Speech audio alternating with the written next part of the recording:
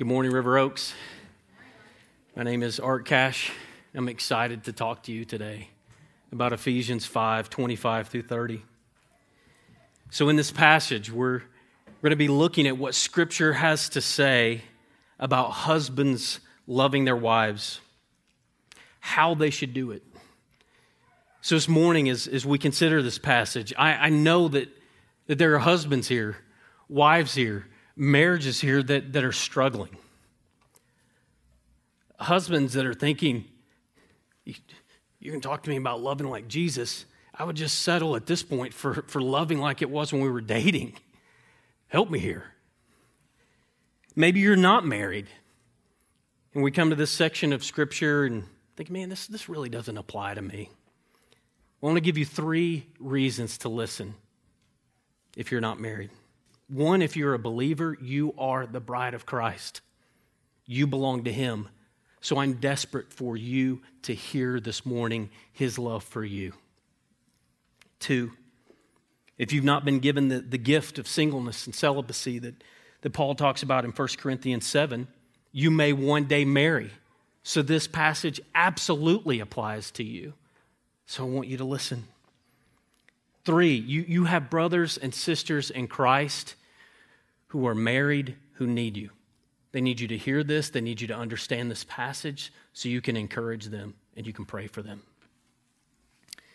So if we're not careful, we come to a passage like this and it ends up in that category pile of things I will never get to do, okay? Whatever that may look like for you. I'm never going to be a part of colonizing Mars. I'm pretty sure of that. Okay, I'm never going to be in a movie with Patrick Swayze. Pretty sure of that. Not climbing Mount Everest. Things that will not happen. If we're not careful with this passage, we can end up putting it into that pile of things that seem out of reach. If we do that, we severely underestimate what it means to be filled with the Holy Spirit. If we do that, we undercut what it means to be a Christian. Brothers and sisters, to be a Christian means that you have hope. To be filled with the Spirit means that change can happen in this life, and you are guaranteed the certainty of it in the next. So I think personal testimony can be a little tricky sometimes in a sermon. Testimonies can sometimes make the teacher out to be the hero. Maybe they can sensationalize the sin over repentance. However, there are times when it just makes sense to be personal.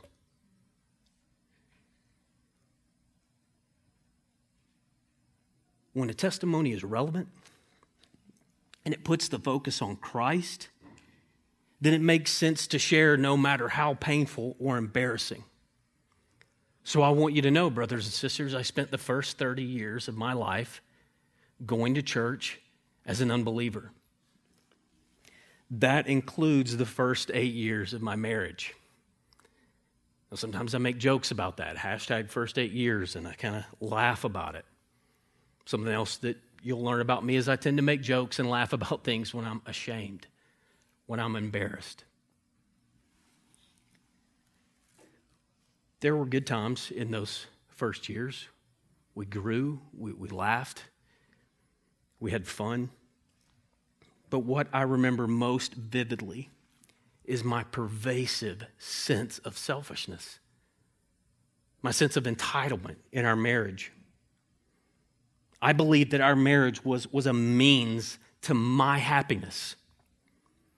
I wanted my own way, and when I didn't get it, I took it out on Heather, either passively or aggressively. And that came out in many ways. Self-destructive behavior. It came out in yelling, in cursing, in anger, in apathy, resentment. Behind each one of those words, I want you to know that loaded were action after action after action that hurt my wife. There was no spiritual leadership. In the love that I showed, it was self-referenced. It was self-serving. So again, I share that with you to not say, look how far we've come. That's not it by no means. That's not it. I share it with you so that for every positive example that we talk about in this passage, every positive example that I give to you, you will know that there was a background of years of anger and apathy and sinful dysfunction. I want you to know it. I share a bit of our life so you can look at this passage with the real hope that it deserves, because God's word is actually true. It's true. I share this out of an ironclad certainty that the gospel of Jesus Christ saves sinners and the Holy Spirit changes believers. That's why I tell you this morning. The same word and the same Spirit that helped Heather and I, it provides the way forward in your marriage at this very moment. No matter what it's looked like up to this point, whether it's been mostly marked with sorrow or joy or anywhere in between. So let's pray. Father, I ask that you would help us in your word. Spirit, bring your clarity and your power to bear in this passage. Father, we come to your word preached and your word taught, expecting to be confronted, convicted, and changed. Father, help me. You know my heart for the husbands in this body is to not be hammered, but to actually see the hope that is available in your gospel and your Holy Spirit. Please help us see your word. Help me be clear. In Jesus' name, amen. So I want us to read our passage, Ephesians 5. We'll start in 25 and go through 33.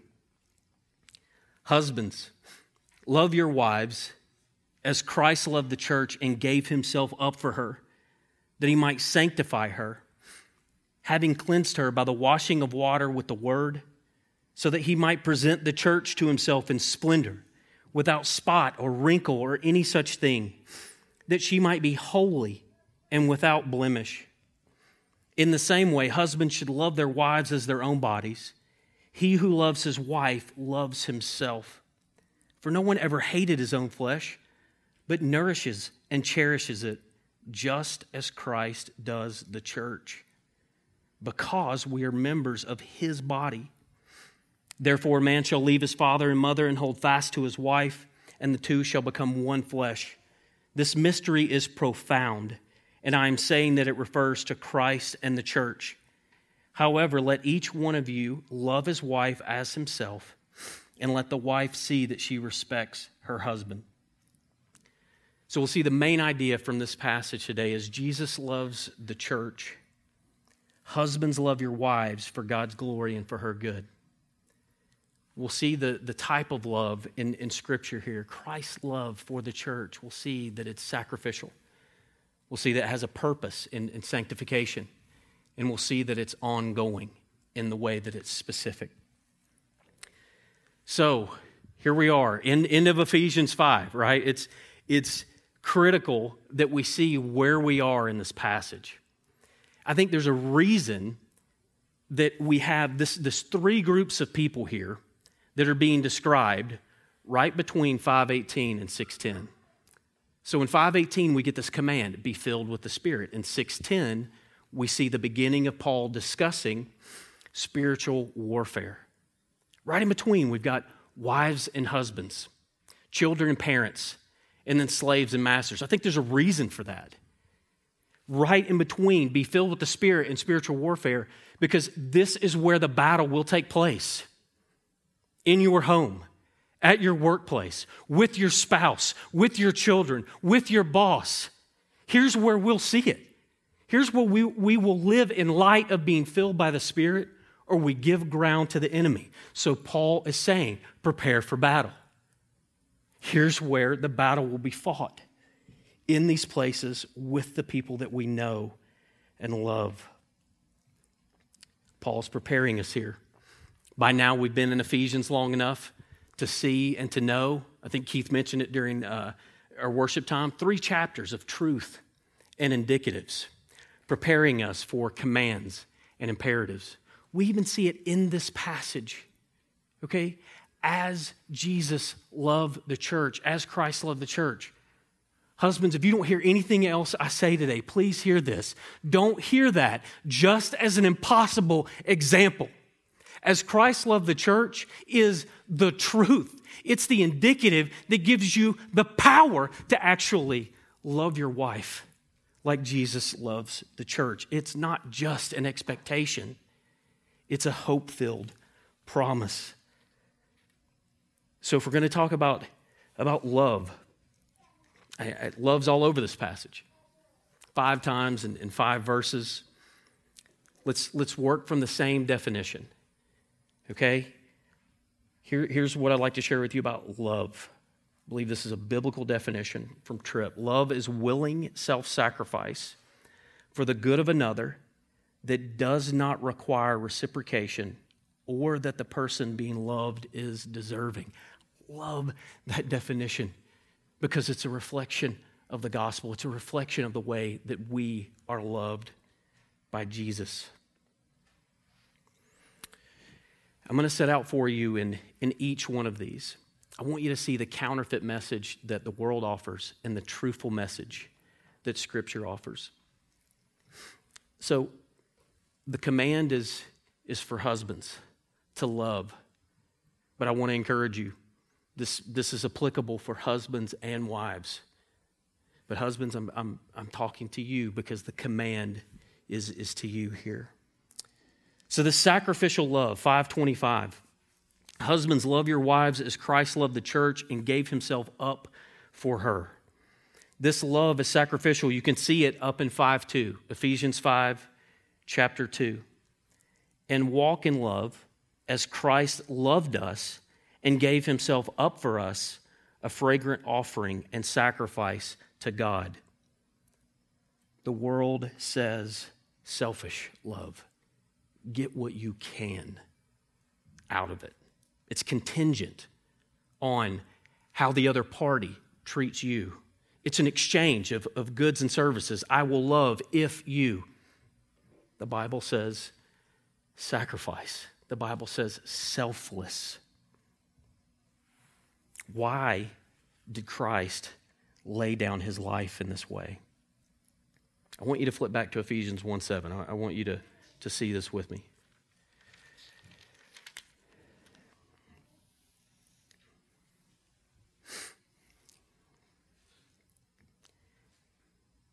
In him, in Christ, we have redemption through his blood, the forgiveness of our trespasses according to the riches of his grace. He laid down his life, church, to redeem you. A fragrant offering, a sacrifice.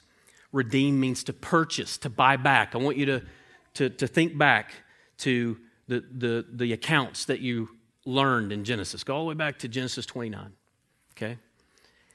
Biblical times, you had a bride price. Sometimes it was paid from the groom to the family of the bride to purchase her. So if you remember all the way back in Genesis 29, we had Jacob. And how many years did Jacob work for his wife? Anybody remember? 14. 14 because he was deceived by Laban. Sinful Laban, manipulating Laban. Sneaky, all right? Gives Leah instead of Rachel. He ends up working 14 more years because of Laban's deception. 14 years seems like a long time. But church, due to our sin and deception, the price was so much higher for Jesus Christ to purchase his bride. The irony of the only perfect groom paying the highest bride price in history in order to redeem his bride to himself. That's true love. That's sacrificial love. Now, I know Mitchell's going to talk about the Trinity next week, but I can't help myself. We're going to talk about it for a minute, okay? Because I want you to think about the Father's love here too. The Father sends his Son, the perfect groom, to purchase, to pay the bride price, to redeem the church, the very people who will betray him and kill him. That is love. The Father's love, the love of the groom. It is sacrificial love. Husbands, we need to comprehend this love. The higher view that we have of the love that Jesus Christ has for the church, the higher the view of your love for your wife. We need to see it. Look how selfless this love is. Jesus gave up his life in order to share his Father with us, in order to share the Holy Spirit with us, in order to share everything he has with us. We're joint heirs. He inherits us. We inherit him. When we are rooted in this sacrificial, generous love, we can begin to see what it means to love our wives in a sacrificial way. Not perfectly, but with the hope and assurance that Jesus will empower us to do what he commands. Church, we're inundated with selfishness, with self, with radical autonomy. You do you. It's all about you.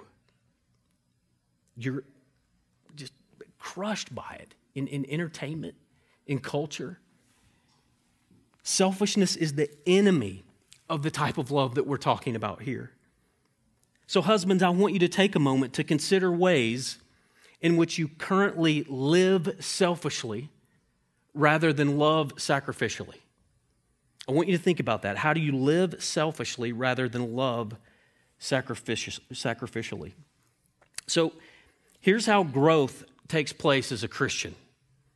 Are you ready for this? All right. Whether it's a sermon, whether it's camp, whether it's showing up to C Cube, growth group, a Bible study, here's how growth takes place as a Christian. The Holy Spirit reveals sin. You confess the sin.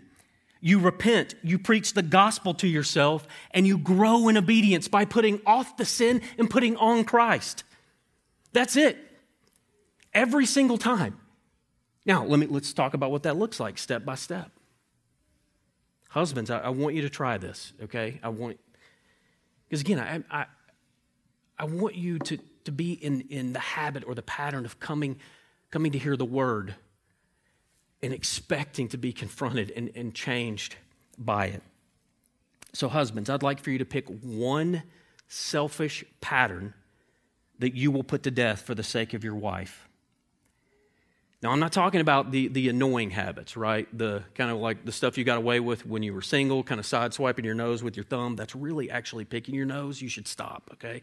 I'm not talking about leaving the toilet lid up. I'm not talking about drinking milk out of the milk jug. All of those are annoying habits that probably need to be put to death as well. But I want you thinking about a selfish, sinful habit.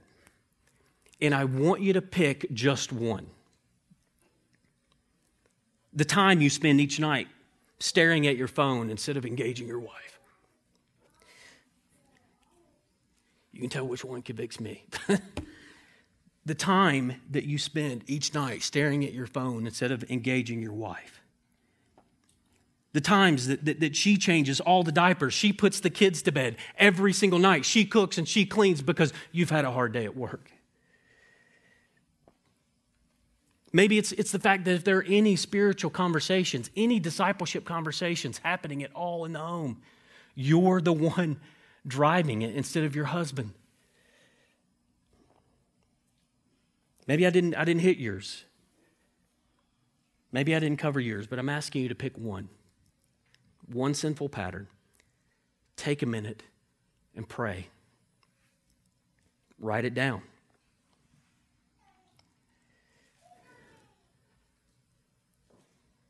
I was waiting for you to write down. I want you to pick one and write it down. I want you to confess that sin to the Lord and repent. I want you to confess it to your wife and repent. I want you to share it with your growth group for encouragement, for prayer, for accountability. And then I want you to preach and pray the gospel to yourself repeatedly. Now, that's something that you hear, preach the gospel to myself. What do you mean? This is what I mean. Jesus, you gave up your life to redeem me. You paid for my sin. You forgive my sin of selfishness. Holy Spirit, you're in me to help me see my sin and turn away from it and please you. Jesus, since you laid down your life for me, I am free to love my wife by laying down this small thing for her sake, even if she doesn't notice, even when I don't feel like it, because it glorifies you, Jesus. Amen. That's what it looks like to preach the gospel to yourself when you're trying to bring about change for the sake of your marriage, the sake of your wife, and to glorify Jesus Christ. Part of the upside-down nature of the gospel is that the perfect groom paid the ultimate bride price for an ugly bride. According to Ephesians 2, this bride was not just ugly, but dead. According to Romans 5, this bride was weak. She was ungodly. She was still a sinner. And he gave himself up for her in her filth. She had not prettied herself up. She had not gotten ready for the wedding. She was gross. She was dead. And Jesus said, mine. I want you. Why did he do it? Because he gets the glory. The love of Christ is a transforming love. His love sets her apart. It makes her holy. His love not only makes her alive, his love makes her beautiful. I want you to see this in Ephesians 5, 26 and 27. Why did Christ give himself up for the church? That he might sanctify her, having cleansed her by the washing of water with the word, so that he might present this church to himself in splendor, without spot or wrinkle or any such thing, that she might be holy and without blemish. Husbands, love your wives for the glory of God. Love her for reasons greater than what you get in return. The world says your marriage should make you happy. Scripture says marriage should make you holy. You've heard this before. Here's the deal. It's not either or. It's not either or. It's a false dichotomy. In the wisdom of Scripture and the kindness of God, as you seek one another's holiness, your actions will lead to mutual happiness. Holiness means becoming more like Christ. Who wouldn't be happier if their spouse was growing in love and joy, peace and patience, kindness, goodness, faithfulness, gentleness, and self-control? That sounds holy and happy.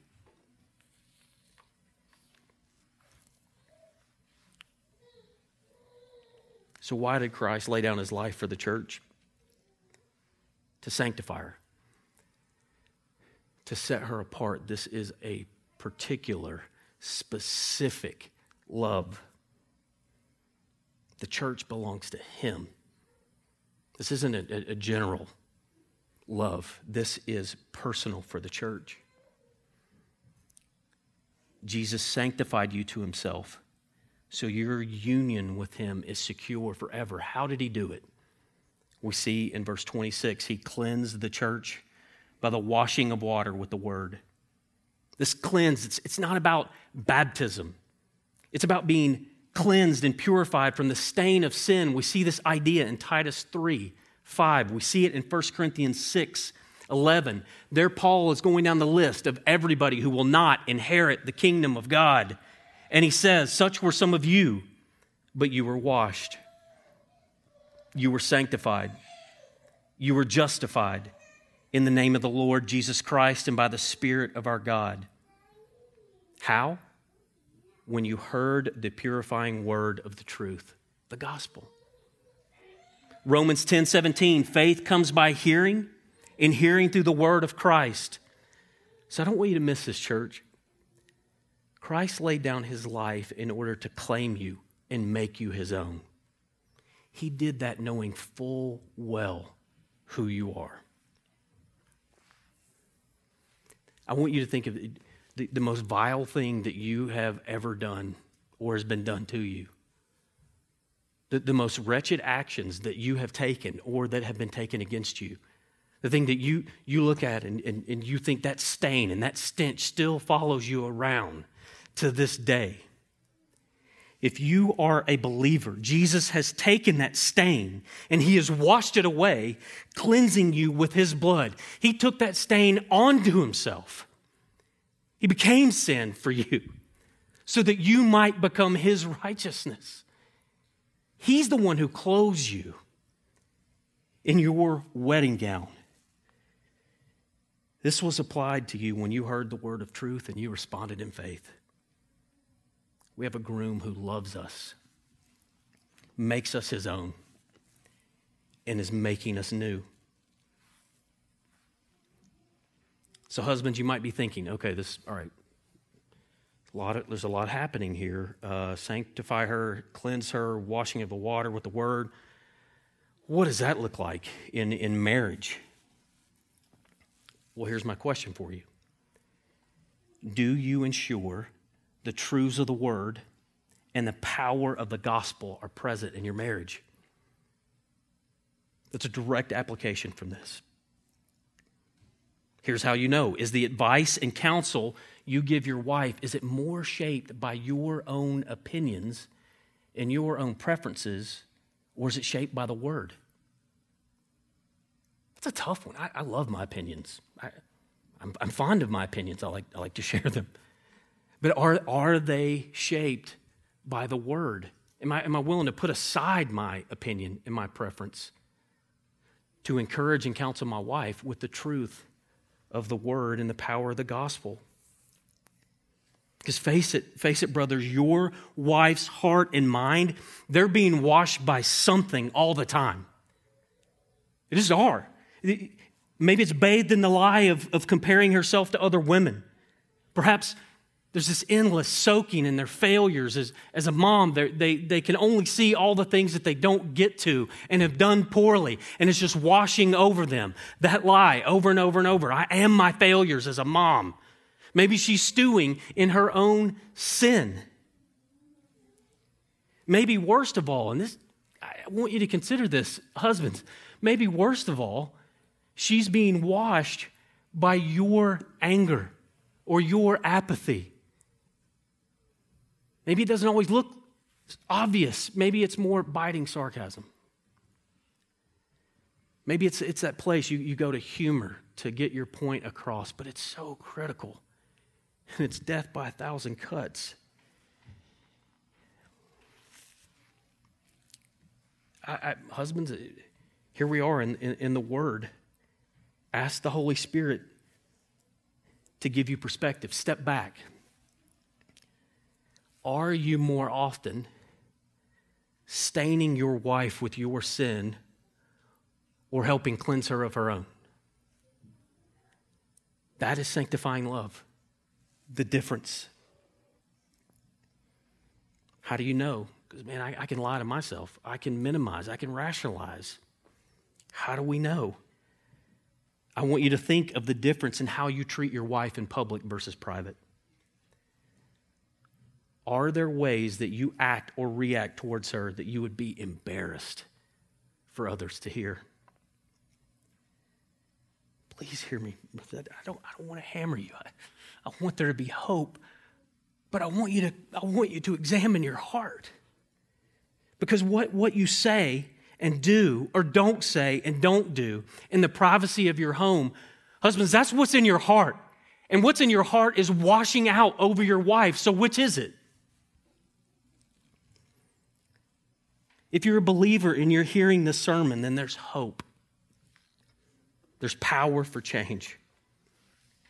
Please don't stop at insight. Don't stop at conviction. Take action.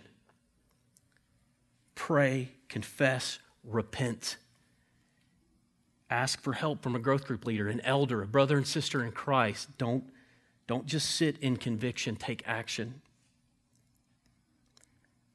Husbands, we are to bring a cleansing light to the darkness of our wives' shame and weakness. So do you regularly remind your wife of what's actually true about her? When she's soaking, I'm failing as a mom, I'm failing as a wife. Honey, you are defined by Christ. Okay, I probably wouldn't get in Heather's face quite like that. but I want her to know and believe that she's not defined by failures as a mom, failures as a wife. She is defined by the success of Christ on her behalf. I want her to know it. I want her to believe it. The presence of the Word, that can be intimidating for some men. It doesn't have to be formal, guys. It could be as simple as a conversation. If your wife is currently studying the Bible, if she's meeting with other ladies, if she's discipling or being discipled, if she's coming to one of the many studies that are offered here, just have the conversation. How's the study going? That's it. It can be so conversational and normal. How's your walk with the Lord been lately? Your own reading. I know you've been reading through, so tell me, what's been encouraging you? What's been convicting you? Just have the conversation. What if she's not in the Word?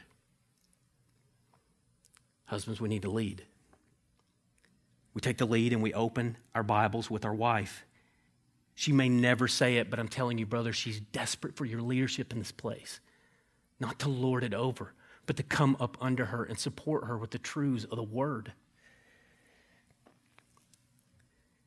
Wives, if your husband has never tried to lead like that, please encourage him.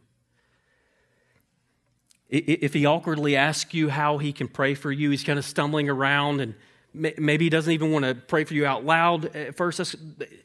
Just if he asks you how he can pray for you, tell him. Just tell him, I'd love for you to pray me in this way. I think so many men retreat to comfort zones rather than risk looking foolish or exposing that maybe they don't know something. I mean, righty-tighty, lefty-loosey is a lot less risky than how's your soul? How's your heart? How can I pray for you? There's risk involved, but we're grounded and rooted in a love that does not change. So take the risk. Wives, I would ask you to take the possibility off the table that you might shame your husband here. Encourage him instead. If he tries to lead by suggesting reading the Bible, if he tries to love you by praying with you, please encourage him. If he tries and fails, please don't throw this sermon in his face. Well, that's, Art said that you should be doing X, Y, and Z. Okay, I can't remember who said it, but the sermon that goes in your ear and out your elbow. So you've been busy like poking your husband. Just encourage him rather than poke, okay? Encourage your husbands. So, what has Jesus done in the past for the church? Loved her, sanctified her, gave himself up for her. What about the future? What's it all moving towards? Let's see in verse 27. He's washed her, he's cleansed her, so that he might present the church to himself in splendor, without spot or wrinkle or any such thing, that she might be holy and without blemish, or holy and blameless. Splendid, holy, no spots, wrinkles, or blemishes. We're not there yet as a church. Some days I wonder, why doesn't Jesus get fed up with our failures as his people?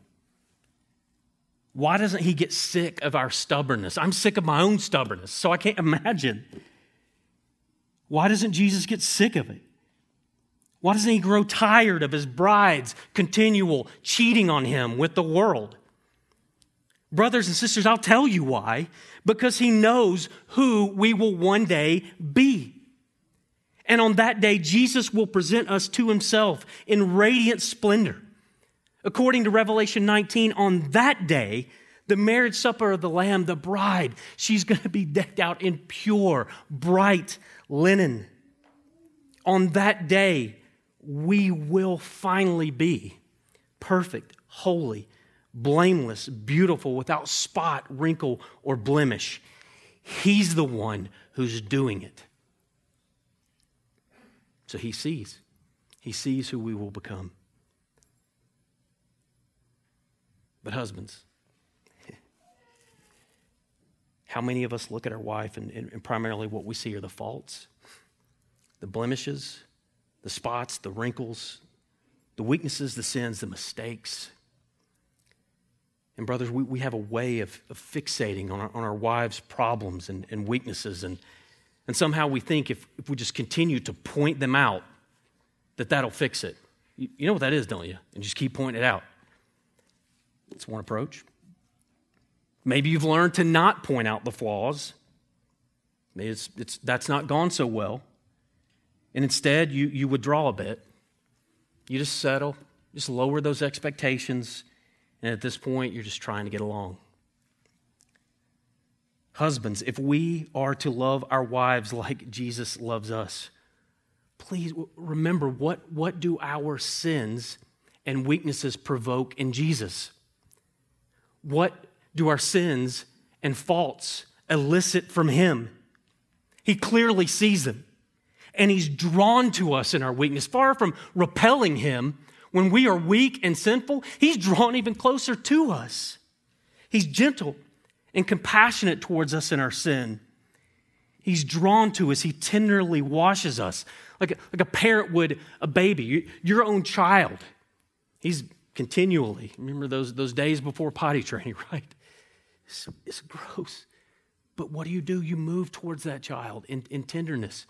You don't despise him. You despise the filth. You want it removed, and you wash, you bathe tenderly because you love him. Jesus does not condemn us, and he does not leave us wallowing in our filth. Brothers and sisters, he took the condemnation on himself. He took the filth on himself. He takes action. He moves towards us. He washes us. He cleanses us because he loves us. So here it is. Do you want to know the key to a great marriage? That's where you're like, yes, I'm going to make eye contact with pastor, preacher, man. I'm going to say, yes, I want to know the key to a great marriage. What if instead of seeing all that our wives are not, what if we saw them as they will one day be? The Holy Spirit can give you those eyes. Instead of apathy, what if your wife's faults brought out your empathy? If you are both believers, then you both have the Holy Spirit, which means you both can actively participate in who you will one day be. Husbands, you have the ability to both cover her weaknesses and to point out to her, here's how you're growing. I see you growing. I see you maturing. I see you growing closer to Jesus. You can build your wife up in love because you know that one day you both will be presented to the perfect groom in radiant splendor. We heard it last week. Upholding the call and glory of God in others. This is it. Church, pray that we would have this vision for our marriages. Choose to see who you will both one day be. That will transform your marriage. I've watched it in my own. To go from a baby Christian and wanting to see Heather interested in doctrine and theology and the Word. And it wasn't an interest for her. I think she was tired from the previous 8 years of praying me into the kingdom, okay? But there was not an interest there. To see where she was, to where she is now as a fierce evangelist and a discipler of other women.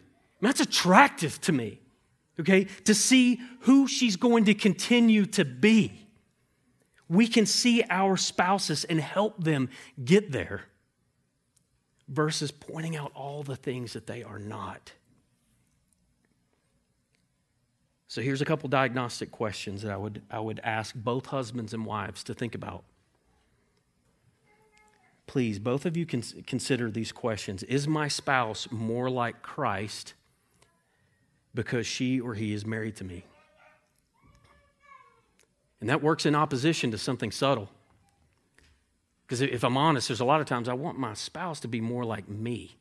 I want her to go along with my preferences, my opinions. But the question here Is my spouse more like Christ because she's married to me? If I'm trying to make her more like me, that's idolatry.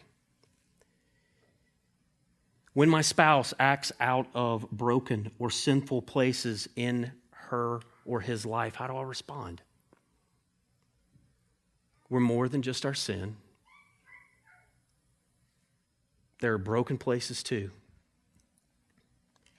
Knowing that, bearing with our spouses, does my response shame them, or does it point them to Jesus? So here we have past. Jesus has sanctified the church. He saved her. Future, for his glory, presenting her to himself in splendor. What about the present? He keeps on loving us in specific ways. Look at 5:28 through 30. In the same way, husbands should love their wives as their own bodies. He who loves his wife loves himself. For no one ever hated his own flesh, but nourishes and cherishes it, just as Christ does the church. The world said love is easy. Scripture says it takes effort. So what's Paul getting at here then with this piece on loving our wives as ourselves? Well, you could look at it and see this is a continuation of the golden rule. Husbands, love your wives like you want to be loved. Treat your wives like you want to be treated. That's just straight up biblical wisdom. To love our wives like we love our own bodies, there's blessing in that obedience. Simply put, it's going to go better in your marriage if you love your wife as much as you love yourself. Blessing in the obedience. In verse 29, Paul ties it directly to our own body. So most of us are fairly attuned to our own bodies. I know when I've not had enough sleep. I know when I've not had exercise. I know when I'm dehydrated. I know when I need more fiber. I know, it's a little too much information, but I know that I've got plantar fasciitis, and I'm kind of like, man, I'm very attuned to what's going on in my own body. I know what's happening there. Generally, when things aren't working right in our bodies, we want to fix them. If you've ever participated in competitive sports, you've done nutrition, you've done strength training, you've done conditioning. These specific actions help you grow. So 2 terms in verse 29 help us get at this: fixing pain and promoting growth. And it's nourish and cherish. Nourish means to bring to maturity, and cherish is nurture with tender care. Husbands, if you're going to love your wife like you love your own body, you need to know your wife like you know yourself. To know your wife, to be curious about her, actually, it takes effort. It takes effort. Brothers, do you know where your wife feels most vulnerable? Do you know where she's most afraid? Do you know what makes her laugh? Do you know what makes her cry? Do you know what makes her feel loved? Now you go, Art, you're being sentimental here. Okay, you're being a little mushy here. I'm not. You could answer each one of those questions about yourself. I can. I know exactly how I want to be loved, exactly how any number of those, I know how I would answer them. But can I answer them for my wife? Let me give you a small example. I share with you a positive example with the background of what it was like before. I'm off on Fridays. Heather works. I know that it encourages her and it makes her feel loved when the house is straight. She doesn't ask me to do it, but I find joy in it. Just doing the dishes, doing some laundry. I've learned not to do her laundry. Just the whole gentle cycle is kind of befuddling to me, but I can do some towels and washcloths, okay? But doing some laundry, doing the dishes, straightening the house, actually making the bed, I can see kind of stress even just come off of her when she comes home. Wow, it means something to her. It brings her joy. It brings me joy. She feels appreciated and loved. I'm not talking specifically about love languages here, but I am asking you to think about and act in ways that your wife will feel known and loved. If you're feeling the weight of that, here's your hope. Think about how Jesus knows and loves you, church. How does he know you and love you? How he cherishes and nourishes you. He knows you better than you know yourself. He identifies with you, is so patient with you. He knows exactly how to grow you, mature you, and care for you. He knows where we need to be prodded, and he knows where we need tenderness. Think of all the ways through Ephesians that Jesus nourishes the church. He gives us the Word and the Spirit. He builds us up into a dwelling place for God. He gives us gifts. He gives us teachers who equip us. Ultimately, Jesus loves us, church, by giving us himself. He gives us himself. He describes us as members of his own body. Husbands, do you share yourself with your wife? Nourish and cherish it, verse 29. Verse 30, just as Christ does the church because we are members of his body. We need to go all the way back to early in Ephesians where we talked about union. This is where the hope and the power for our marriages comes from. Husbands, love your wives as Christ loved the church. That's not law. That's not a burden. It's not an impossible example to live up to. As Jesus loved the church, it's not just merely that question of what would Jesus do? No, men, go do that. Go be like Jesus. No. Rather, because of what Jesus has done for you in uniting you to himself, giving himself to you, sanctifying you, cherishing and nourishing you, because of those actions, there is real hope and real power for you to love your wife like he loves you. It's not just the example. It's a power. And here's the good news. You can't do this in your own power. Many of you as husbands have figured that out. You cannot do this in your own power. And that's good news. Because part of becoming more like Christ is stopping the reliance on self and increasing the reliance on the God who raises the dead. Our union with Christ not only empowers our union with our wives, it brings purpose and meaning to our marriages that, if we're honest, explodes outside of our homes and testifies to the world and to the spiritual realms of the very gospel itself. Your marriage is a testimony to the world and to the heavenly realms. In some ways, our marriage is not about us at all. It's about the very gospel itself. Husbands, love your wives as Christ loves the church for God's glory and their good. Because Christ first loved you, you can love your wife.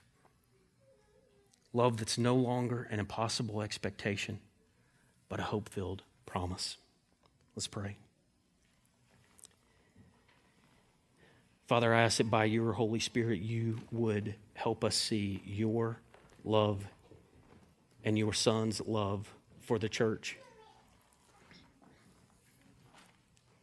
Father, would you help us see the cost of redemption, the price that was paid? Would you help us see the value that Jesus Christ in himself, in his body, tore down the dividing wall? He himself is our peace, not just with the Father, but with each other. Holy Spirit, you are relentless in showing us our sin and our need for you. Thank you for the hope that we find in your word. Thank you for the truth. Thank you for the calibration of what biblical love looks like. Father, we ask that you would go ahead and command whatever it is that you will, and that you would give us the power from the Holy Spirit because of the work of Jesus to obey what you command. Father, help us, please.